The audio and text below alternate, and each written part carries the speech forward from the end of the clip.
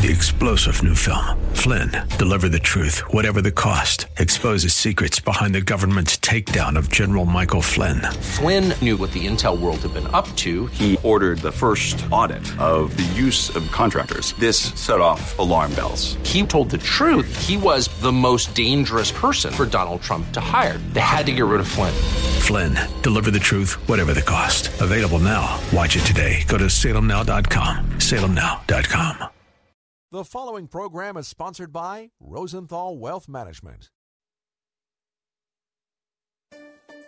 It's time now for Making Money Sense, live with Larry Rosenthal.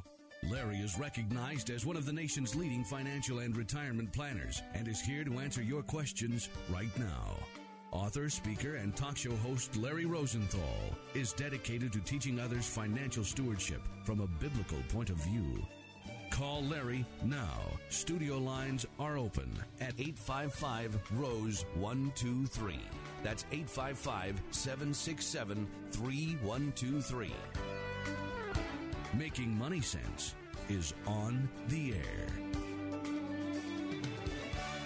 Welcome once again to the Larry Rosenthal Show, Making Money Sense. And in studio today, taking care of business for Larry is Dina Ology. Welcome once again.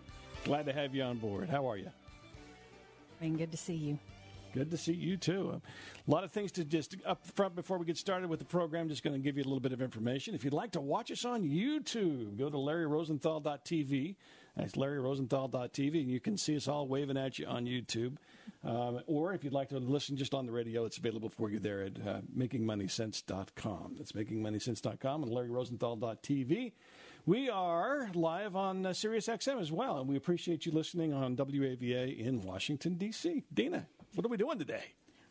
I'm still just sort of stunned at all the platforms we're on. I remember back in the day when if you weren't local, you couldn't hear us. So welcome to everyone who is not in the D.C., Maryland, Virginia local area. We're happy to have you with us. Indeed. And by the way, if you'd like to dial in with any questions that you have for our financial expert here this morning, it's 855-767-3123, 855-ROSE-123.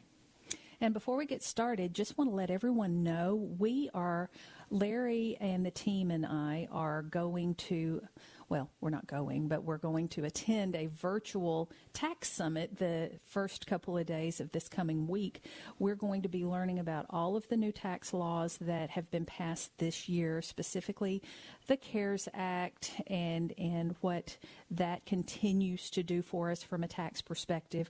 We're going to put together a program that we're going to offer online once we finish that tax seminar and kind of get our brains around all the new information. So be looking out for that on the website on RosenthalWealthManagement.com. And if you've got any questions, you can always give us a call. Well, that sounds very. No, I don't think that sounds interesting for me. But for you, I think you would enjoy that. But for me, it'd be like sort of drinking something through a fire hose and trying to figure out how to understand it. There's a lot of stuff in those laws. There is, and Larry's talked about before how there are 79,000 different pieces of tax code. I think there's probably more, around 80,000 or maybe 81,000 by now, just with what has changed this year. Man, how does anybody understand it? I really don't know. I mean, there's a lot of stuff to try to pour through. Well, and that's the kind of stuff we enjoy, so we're going to have a good time with that this week. Better you than me. Awesome. 855-767-3123, 855-ROSE-123. The markets are kind of interesting this week, weren't they? Well, the markets were up and down all week long, and by the end of the day yesterday, not much of a change on the week. The Dow was up 0.07 for the week. The S&P was up 0.19% for the week. The NASDAQ was up less than 1% for the week. So where that leaves us on a year-to-date basis, the Dow is just a little better than flat for the year. The Dow's up 0.24% for the year. The S&P's up 7.8% for the year. The NASDAQ, again, the big winner so far year-to-date, the NASDAQ's up 30% year-to-date. Wow. Now, the NASDAQ's full of all those big tech names that we love, and those are the things that have been growing like wildfire since things turned around back in April. I heard rumors somewhere where they said that tech stocks usually lead out of a recession. Is that a true statement?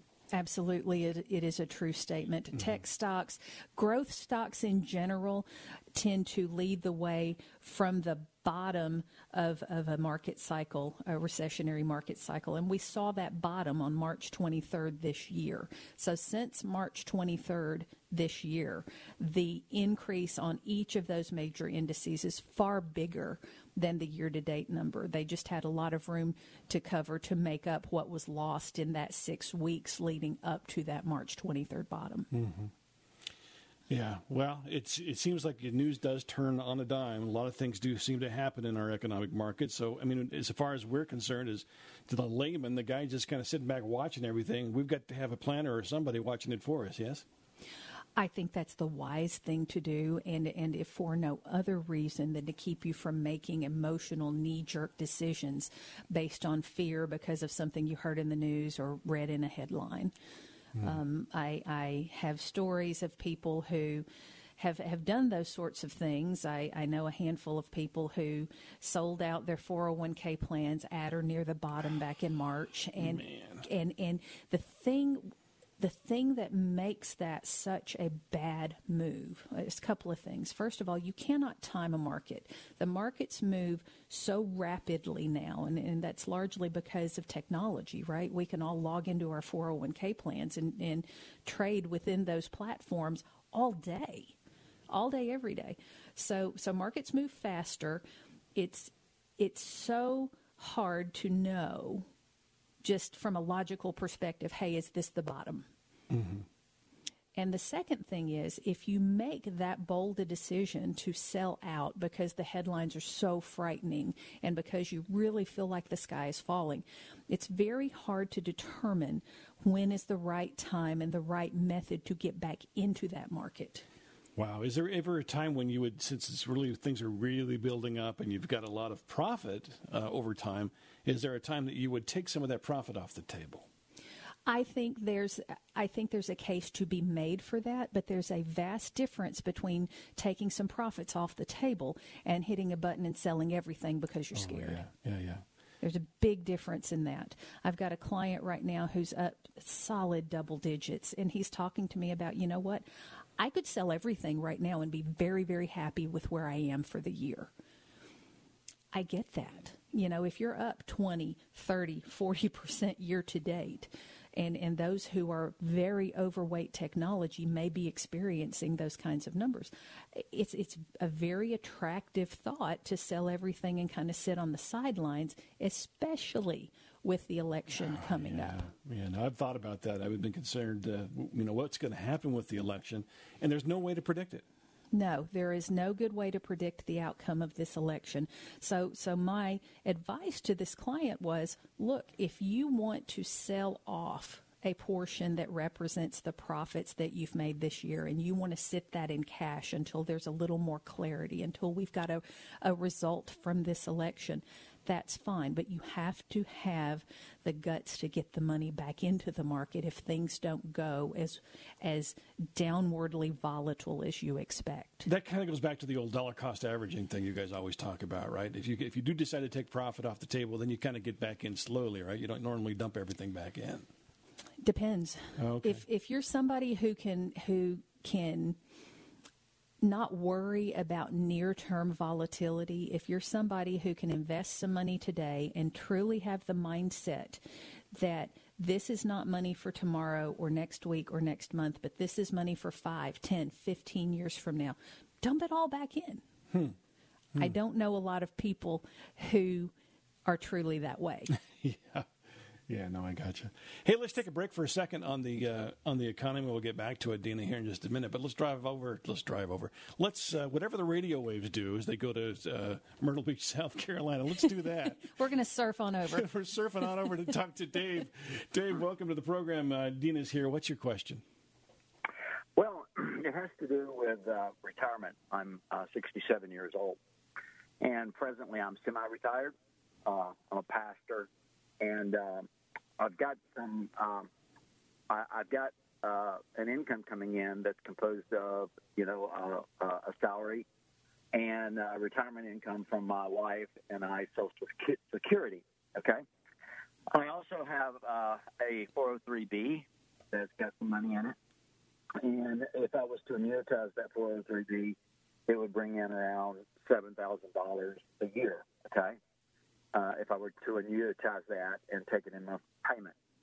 I've got another amount of money in an AIG annuity that will come available in 5 years. I have moved that 403B over into a financial equivalent where it's stable because the market was so unstable. My question is, at my age, should I tap that 403B and start receiving that $7,000 a year? Would it be more advantageous for me to do that now?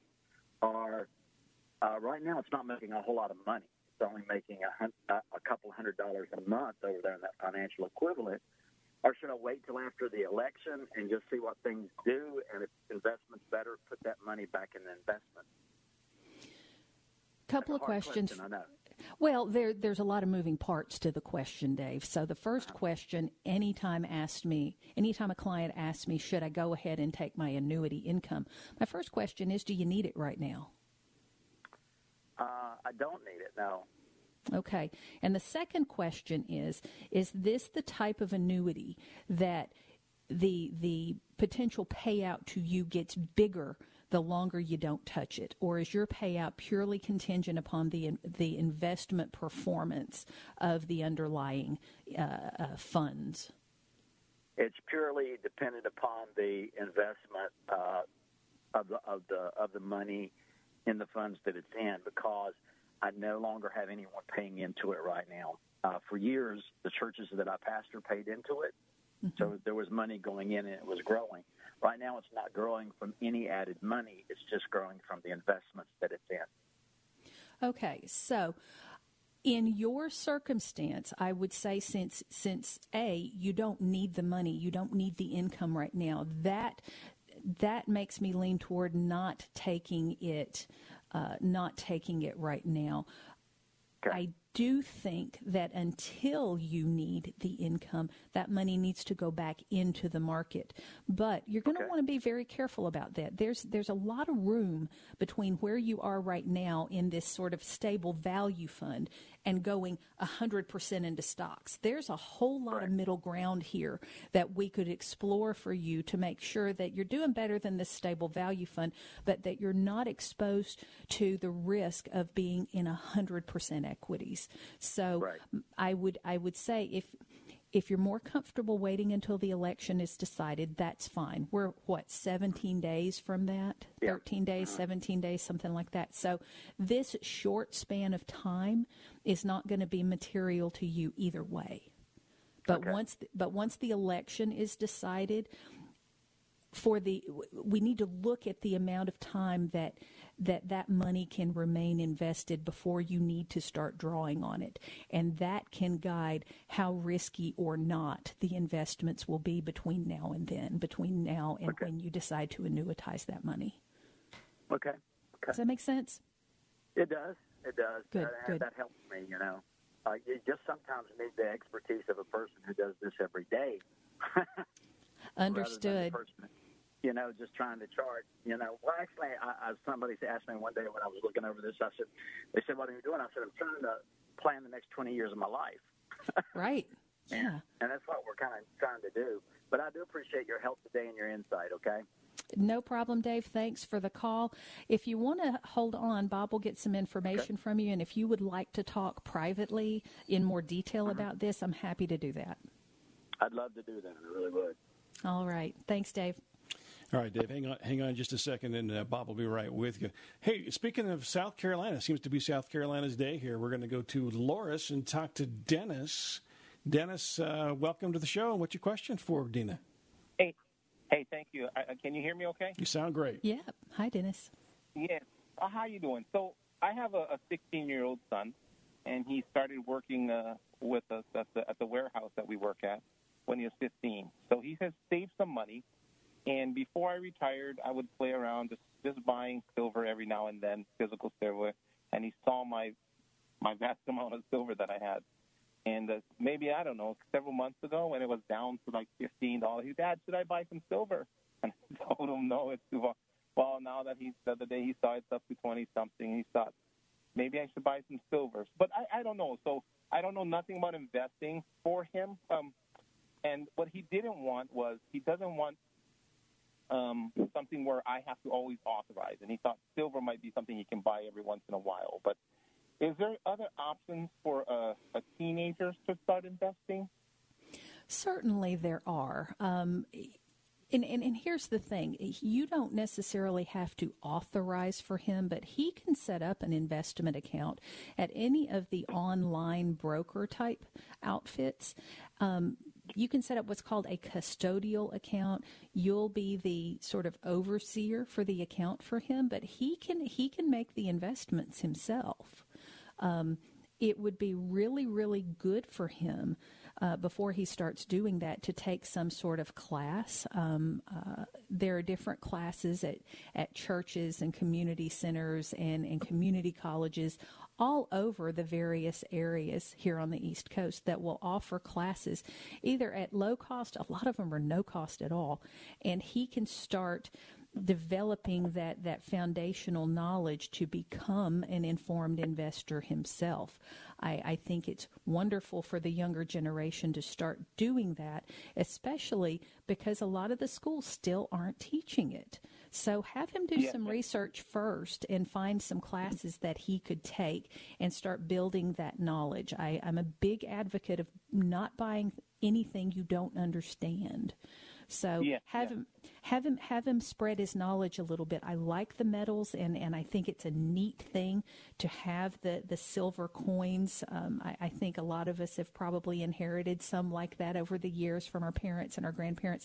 That's a neat thing, but that's not the only thing. Have him get out there and learn about the different types of investments first, and then set up that custodial account for him, and maybe he can teach you a thing or two. You never know. Yes, ma'am. Yeah. So what type of courses are we talking about? We should be looking for. I mean, is that because we're here in Loris and it's a very very rural community. So, but I think there's a Carolina Coast University somewhere around here, but not where I live. So, is there something online, a course online he can take? I would bet you that there are. Tell you what, I will do a little bit of research for you on that, and I will email you early next week. Stand by, and Bob will get your contact information, and I will look for some things that may be of help to you and your son. I appreciate that. Thank you so much. You're most welcome. Thank you for listening. Hang in there, Dennis. 855-767-3123, 855-ROSE-123 to ask Dina a question. You can watch us on YouTube at LarryRosenthal.tv. It's LarryRosenthal.tv.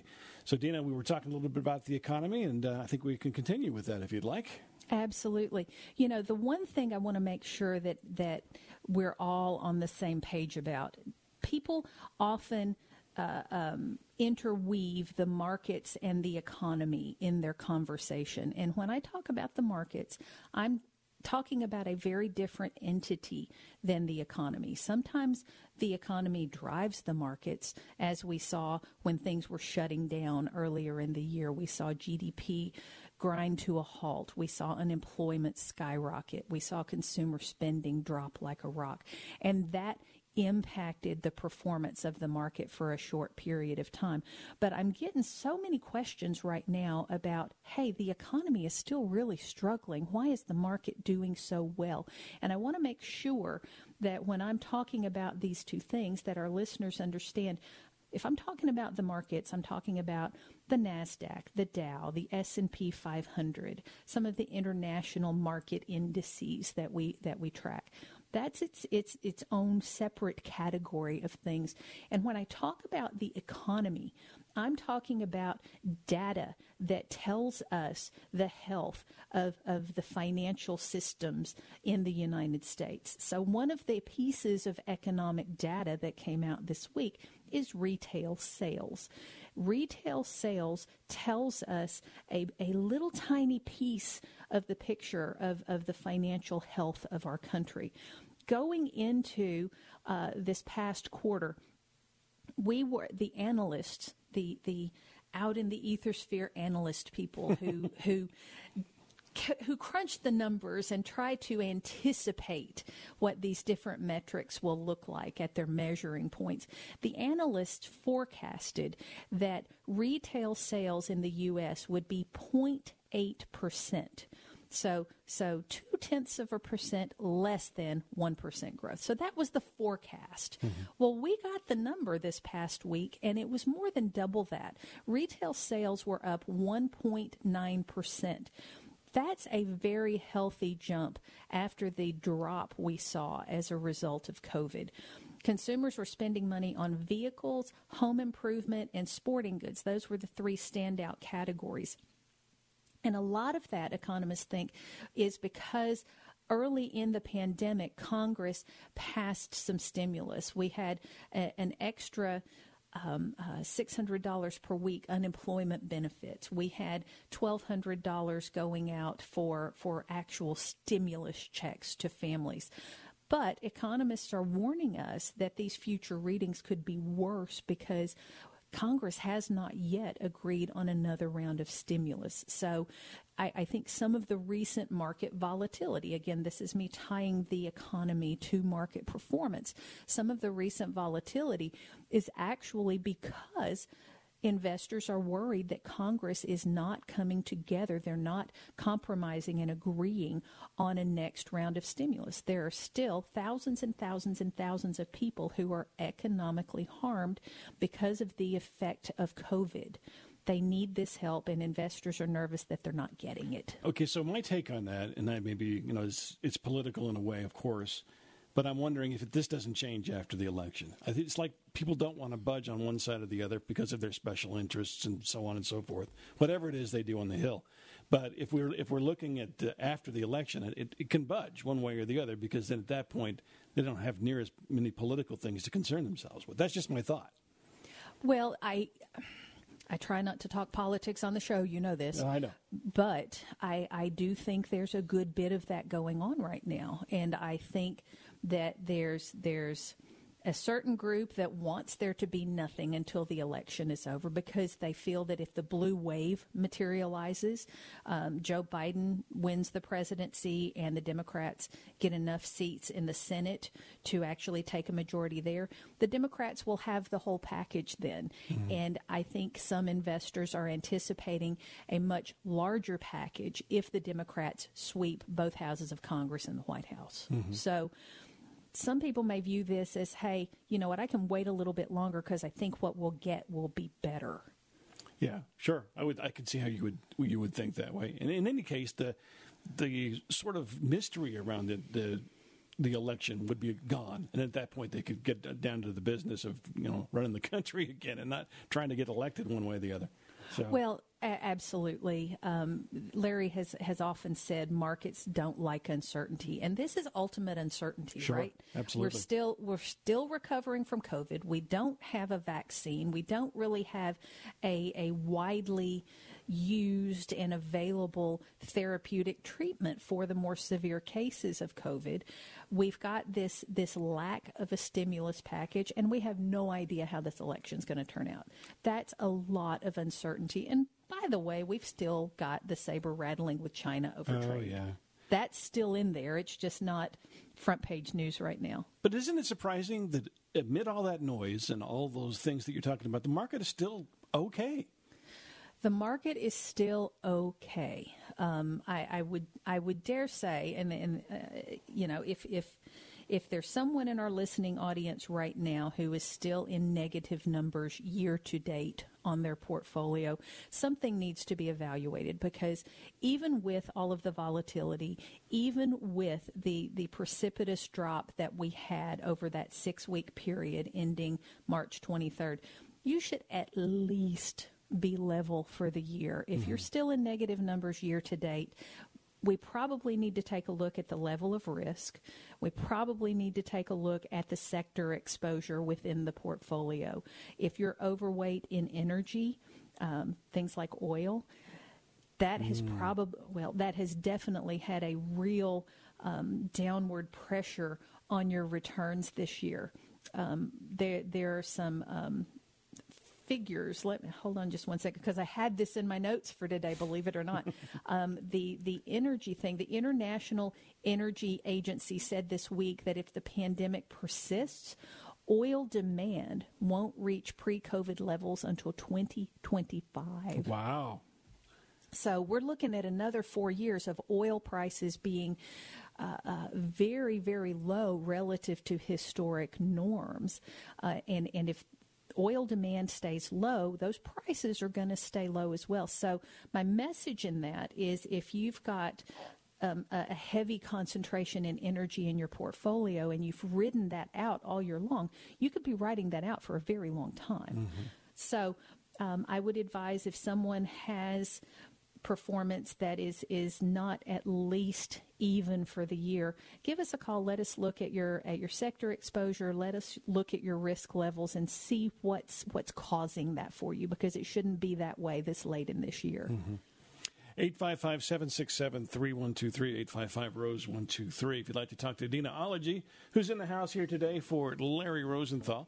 We will return here in just a moment with more of the program, and we invite you to join in and jump on LarryRosenthal.tv if you'd like to watch us on YouTube. Again, if you'd like to dial us up, here's that number, 855-767-3123, 855-ROSE-123. Back with more in just a moment. You are listening to Making Money Sense live with Larry Rosenthal. Phone lines are open for your retirement and financial planning questions at 855-ROSE-123. That's 855-767-3123. More Making Money Sense in a moment.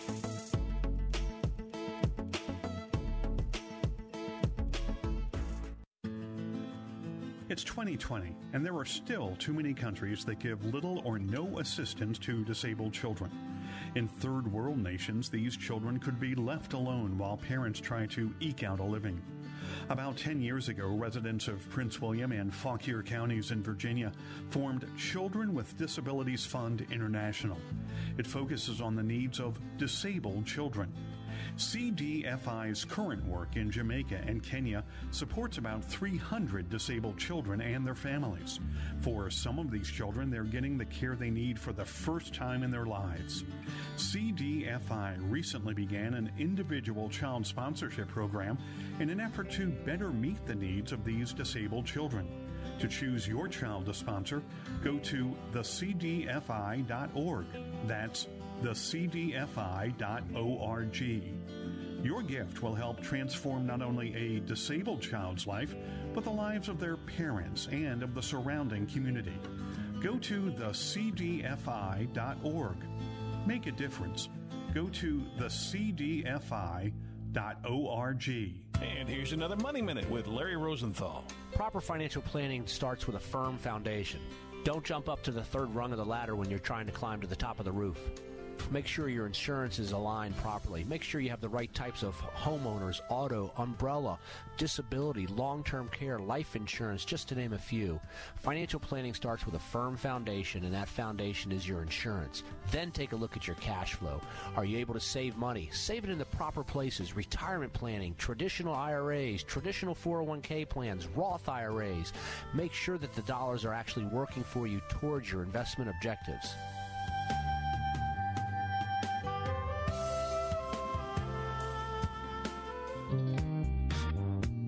You've seen and heard him on Fox Business, CNBC, and the Wall Street Journal. Larry Rosenthal is here right now to take your calls at 855-767-3123. That's 855-ROSE-123. This is the Larry Rosenthal Show. Well, Larry is off this week. Dina-ology is in the house. You're taking your phone calls at 855-767-3123, 855-ROSE-123, or watch us on YouTube if you'd like at LarryRosenthal.tv. Dina. LarryRosenthal.tv. Can you believe that? That is so awesome. Yeah, kind of fun. You know, it really is. Talking about the election is a little over 2 weeks away. As of Friday morning, the Real Clear Politics U.S. polls show that former Vice President Joe Biden's lead over President Trump is down to 8.9% nationally. It was 9.7% last week.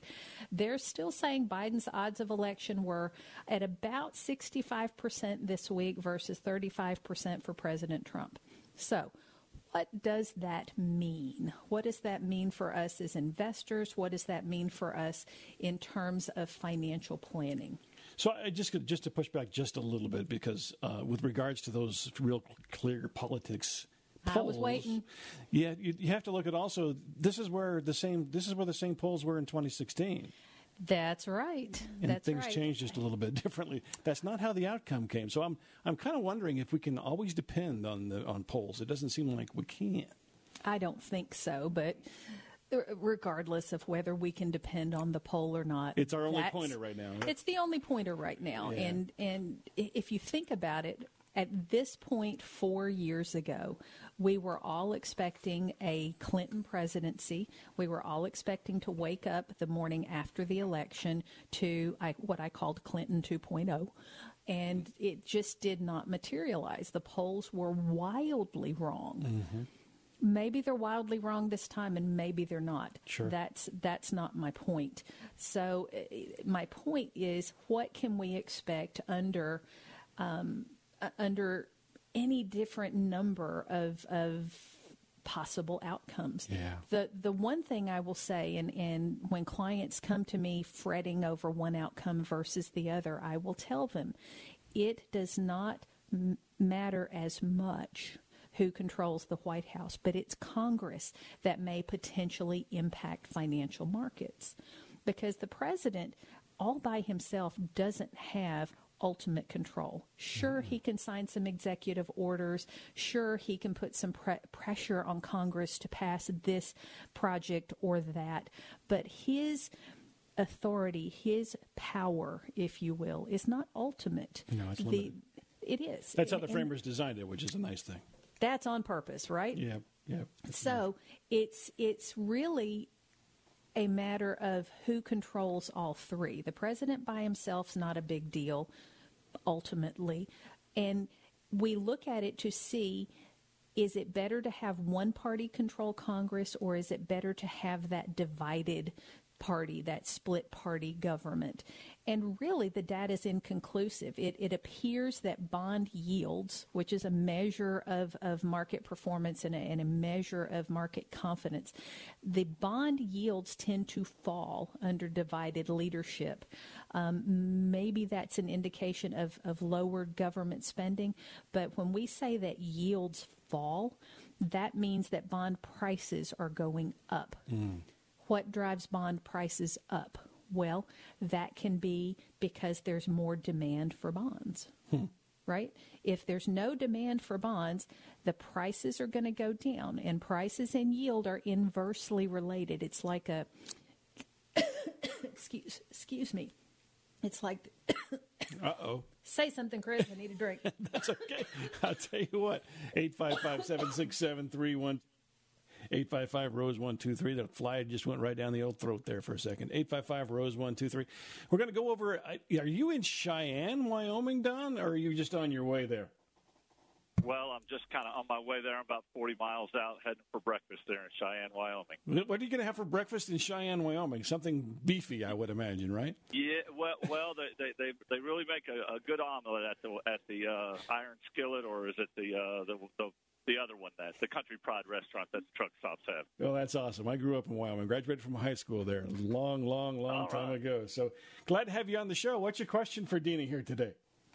Well, thank you. And I kind of had a two-part one. So my wife and I recently moved her mother into an assisted living home. And in the process of cleaning out her home, we found about a bag with, we're estimating or guesstimating, about $700 worth of coins that she'd been saving throughout her life, wrapping individual silver coins in aluminum foil and just sticking them in a burlap sack.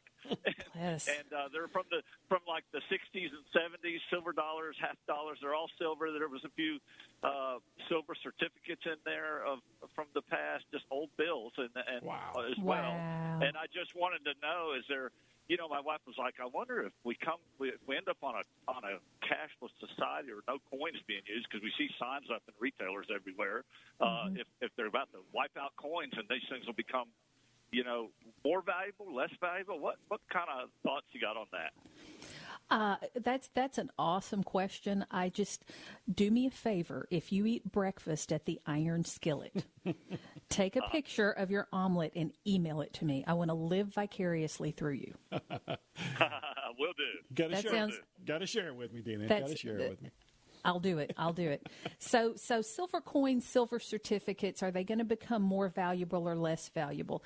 Well, two thoughts on this. So there's going to be the monetary value, the medium of exchange value, and then there's I'll call it the historic value, or the collectible value of those coins. If we truly go to a cashless society, your ability to use those coins as a medium of exchange not going to exist.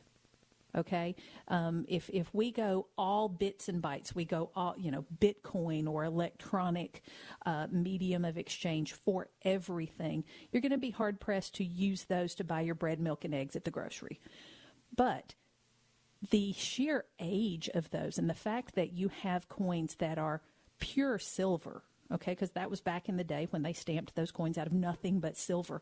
There's going to be some sort of collectible value for that, and I would bet you that the collectible value on those items today is maybe a little bit more than you realize. I would find a place local to you that can appraise all of that, and you might want to consider insuring it. Wow. Okay. My 2 cents worth, but that sounds like a really neat find. Yeah, it was we were like, look at this. We just keep finding money between mattresses. And my mother-in-law and father-in-law were never people of great means, but they were very prudent people. And yes. And it's just amazing kind of how they tuck things away. And, the Bible says a good man leaves an inheritance to his children's children, and they've even they've done that he adopted my wife back in the 60s. My mother and father-in-law did, and when she was like 10 months old. And in 1982, he signed a deed over on a house to her and said, wow. I told the judge I'd always provide a roof over your head, take good care of you. Wow, God bless her. That's okay. Awesome. That makes me want to cry. That is amazing. I love that story. Thank you for that. Hey, I tell you what, Don. And go ahead. Yes.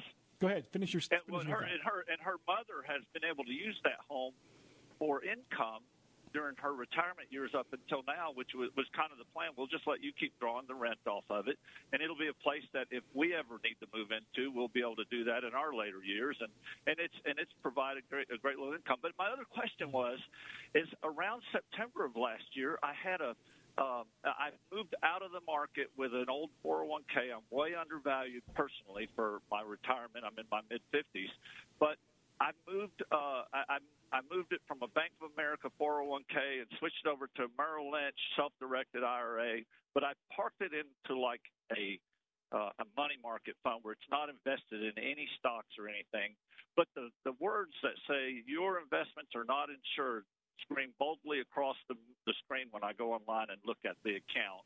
And my concern is Merrill was one of those companies, I think through government direction back in 2009 was required to go up under Bank of America for solvency needs or something. And I just wondered is that even that little bit of money that I have for my retirement down the road, is it vulnerable? I have it there with Merrill Edge, but I've never moved it into any stock or anything. It's in that money market. One of the guys there said, oh, it's insured, but it's not FDIC insured, but he said it's insured through some kind of other mechanism. Yes. Does that ring a bell? Yes, it does. Good question. So everybody's familiar with FDIC insurance. That means that if you have your savings account at Bank of America and Bank of America, for whatever reason, goes belly up, they go out of business, that means that the money you have in your savings account there, they can't run off with it. Okay, the FDIC is going to make sure that every penny you had in that savings account up to certain limits will be given back to you in the event that Bank of America is no longer in existence. That FDIC insurance does not translate over to your Merrill Edge account because that is not considered a banking account. That's considered an investment or securities account. That account still has some insurance on it, but it's a different name. The thought behind it is the same, but it's called SIPC, Securities Investor Protection Corporation. Same idea. If Merrill Lynch, a division of Bank of America, if they go out of business, they can't run off with your money. That's what that means. But the reason they put that disclaimer on the page, that SIPC insurance simply protects you in the event that Merrill Lynch goes out of business. It does not protect you against investment losses. And they want to make sure that you understand that. Right. Okay, so I kind of was thinking that, but I wasn't really sure, and I thought, I wonder if I'm in a vulnerable spot. And then I tuned into you guys today, and I thought, I know they'll know the answer to that question. So thank you. Thank you for calling. I'd like to address something you said, even though this wasn't your question, but I'd like to just touch on this a little bit. You've got that money in the money market fund, and like I told the caller before you, I'm not bothered over having that in the money market fund between now and the election, because I don't think this span of time is going to be material to you over the long term. But that money market fund that you're in, that is not structured to outpace taxes and inflation over time. That money, since you're in your 50s, you've got time to ride out some volatility. I would recommend taking a look at ways that you can invest that in such a way that you're not losing sleep over it, okay? I don't want you taking so much risk that you're just upset about it all the time. But I do want to encourage you to find some blend of investments that will help you have a better chance of outpacing those taxes and that inflation over time. Otherwise, that money's really just dead in the water for you. If you need that kind of help, I am happy to give you some guidance there. Just give Bob your contact information, and we can talk about it offline. Okay, that would be great. If you transfer me to him, I'll gladly give him that, because I would like some guidance on that. Tell you what, Don, you might ought to think about getting a shovel and maybe going into the backyard and looking for cherry jars too, because there may be some money. You never know with you're just finding stuff everywhere, right? Get a metal detector. That's right. Right. Yeah, exactly. All right. God bless you, Don. Thanks for the call here this morning. 855-767-3123. 855-ROSE-123. If you'd like to talk to Dina here in studio. Let's take a quick break, Dina, and then we'll be back with more of the Larry Rosenthal Show right after this.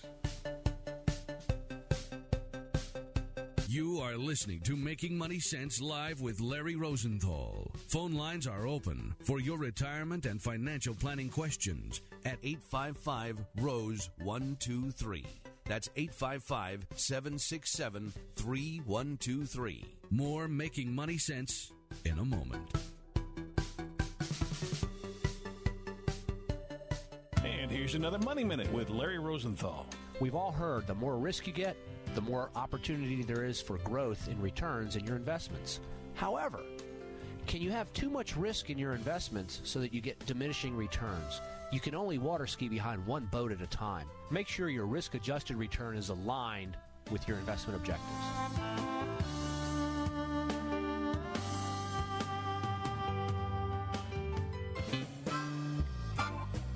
Now nationwide and coast to coast from sea to shining sea. Call now. 855-767-3123. That's 855-ROSE-123.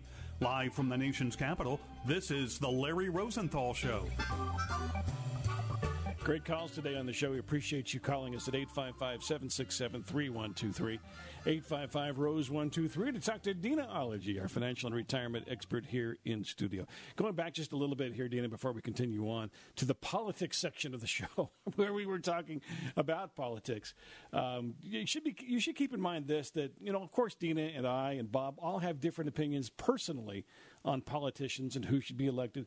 But our purpose here on the show is really just to analyze whether a Biden presidency or a Trump presidency and what that would look like financially and for the economy. That's really all we do here. We don't talk particularly about any one individual winning. We don't even sway that one way or the other. We try to stay sort of neutral on that, right, Dina? Absolutely. That's an interesting lead-in to what I was going to talk about for the rest of the show. Of course, we do a ton of research on what the different platforms may do for the economy, for markets, and we've come to the conclusion that there are three likely outcomes or three possible outcomes, and it's hard for us to determine which is more likely, but the three outcomes that we see. Outcome number one is a Democratic sweep. What that means is Biden wins the presidency, Democrats maintain control of the House, and they take on enough seats in the Senate to have a majority there. The second is a Democratic presidency with a split Congress. So what that means is Congress stays about like it is right now, but Joe Biden wins the presidency. Outcome number three, Republican presidency. President Trump wins, but without a congressional majority. So President Trump stays president. The Democrats pick up enough Senate seats to have a majority there, and they maintain control of the House. So as we see it, there's a potential economic and market impact of each one of those. So I would say there's a fourth scenario as well, where the Republicans were to sweep across with President Trump as a Trump presidency as well. So I don't know how likely that is, but it could be a fourth scenario. And it is a possible fourth scenario, but I agree with you, not a likely one. Right. The ones that I just listed, I think, are the most likely. And again, I don't know of the three which has the higher probability. So what I can talk about these last few minutes is just the economic and market impact of each of those. And that's really all I can do on that. Sure. I'm not here to predict. So outcome number one was a Democratic sweep, meaning Joe Biden wins the presidency, the House of Representatives is controlled by Democrats, and the Senate shifts power to the Democrats as well. So the potential impact on the economy and markets, well, higher corporate, individual, and capital gains taxes. That's President Biden has woven that into his platform. We're looking at higher regulation, major reforms to the Affordable Care Act, less China-focused than the Trump administration has been. This would be the biggest change from the past 4 years and potentially presents the most difficult situation for the markets out of the three that I've listed out here. Historically, there's a big gap between pre-election policy proposals and what actually happens, but I think it would be reasonable to expect that Democrats would view the election as a broad mandate for their agenda. So what that might mean for markets, a broad mandate like that would mean higher taxes, corporate, high-income individuals, and capital gains, and that could give downward pressure in the stock market. There would be risk around drug pricing and Medicare for all. That would be challenging for the healthcare sector, but it's likely that the big aspirations that are being campaigned on, they'd probably have to be watered down in any actual legislation. Would expect a dramatic increase in the regulatory burdens on the corporate sector, especially in energy and financials, but there would be a lot of support for environmentally friendly companies and green technology. Does the market build this stuff in, though, even so? Sometimes. It's hard to say today what the market has got, quote, priced in. In this outcome, the risk to big tech is very high, probably due to the increased taxes and all of the focus on more regulation. The big tech has got a very heavy weight in the domestic market, and that could weigh heavily on the broad equity indices. We could see some U.S. equity underperformance versus the foreign markets. So a Democratic sweep has got some for sure implications on the economy and the market. Outcome number two, Democratic presidency with split Congress, potential impact, no tax changes, probably more regulation. Energy, financials, healthcare, and big tech are at risk, but to a lesser extent than in a Democratic sweep. I think we would see low interest rates for longer under this recipe. I think also we would see relations with China deteriorate further. maybe more in the traditional sense of number one and number two superpowers just kind of button heads. Mm-hmm, mm-hmm. Under this possible outcome, it would be very difficult to pass any major legislation, and that would sort of mute the market impact of the proposals for higher taxes, more regulation, and that sort of thing. It's interesting. I think the framers had in mind that if that were the case or the scenario, that there would be some compromise. But we don't see a lot of that happening today, unfortunately. Well, and I know that tensions are high in the lead up to an election. I know that both major parties are really pushing for more positive exposure in the lead up to Election Day. They're looking for those positive headlines. They're looking to show that they are really working for the people. So I think that's a lot of the headbutting that we see right now. Some of that is simple election posturing. But it's my hope, it is my prayer that once the election is passed, they can, as you say, go back to doing the business of the people and actually compromise on things that are for the benefit of the country. I agree with that. I really do. 855-767-3123. 855-ROSE-123. You're still on your scenarios, but just letting you know, we got about 4 minutes left in the program. You're welcome to call us. All right. Outcome number 3, Republican presidency, but without a congressional majority. Well, that's status quo, right? That's more of the same. Mm-hmm. No change to taxes, less regulation, increased anti-China sentiment, and again, this low interest rates for longer. That is the outcome that when I'm talking to clients, I call status quo. That means President Trump is reelected. It means Republicans maintain control of the Senate. It means Democrats maintain control of the House. Very similar to outcome number 3, just different president. I am hopeful that that would force some cooperation. In this scenario, we'd expect the current corporate tax rate of 21% to remain the same. But we may see lower personal and capital gains taxes. That remains to be seen. Trump's deregulatory agenda would likely stay about the same, and we would expect the Trump administration to continue pursuing what we call a deregulatory agenda for energy independence. Mm-hmm. So more of the same. President Trump is so vocal in his support of low interest rates and the outlook for lower for longer rates would likely stay in place if that were the outcome.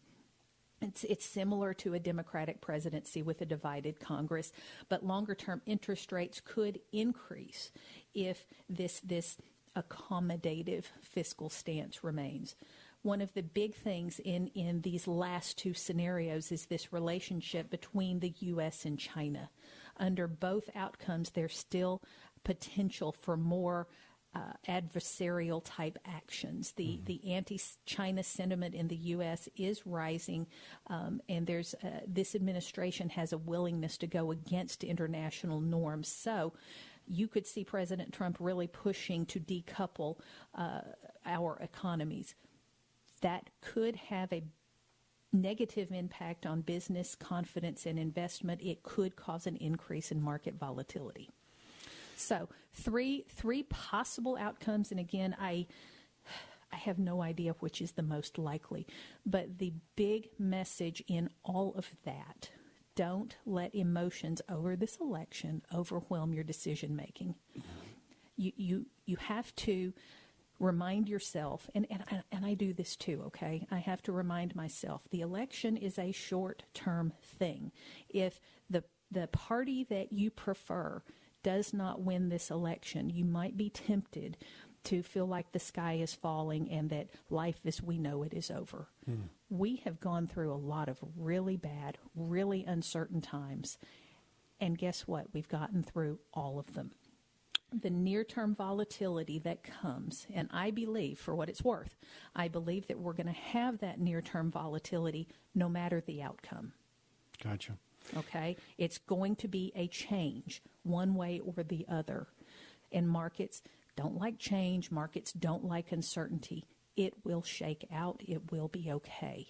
Don't let this election, don't let your personal politics influence in a great manner how you invest your portfolio. Keep focused on your financial plan. Keep focused on the level of risk that you maintain in your investments. The other stuff is noise. Wow. Well, I appreciate you being on the show here today, Dan. We are just completely almost out of time. We do have some people that are on hold, and we'll answer those calls right after we get done with this particular closing out of our program. But remember that you can always watch us at LarryRosenthal.tv. We hope that you'll join us again next week. Keep this telephone number in mind, 855-767-3123. 855-ROSE-123. That number is available all week long and rings into the office, and you can talk to Dina. You can talk to any of our financial planners that are there at Rosenthal Wealth Management. Thank you so much for joining us. For Bob in the back, who's doing a wonderful job on the phones, as he always does. Appreciate you. And, of course, I appreciate you, Dina. Thank you so much for being here today. We always have a good time on the program. So good to hang out with you again. I'll see you soon, okay? Talk to you again next time on another edition of the Larry Rosenthal Show. Have a great week.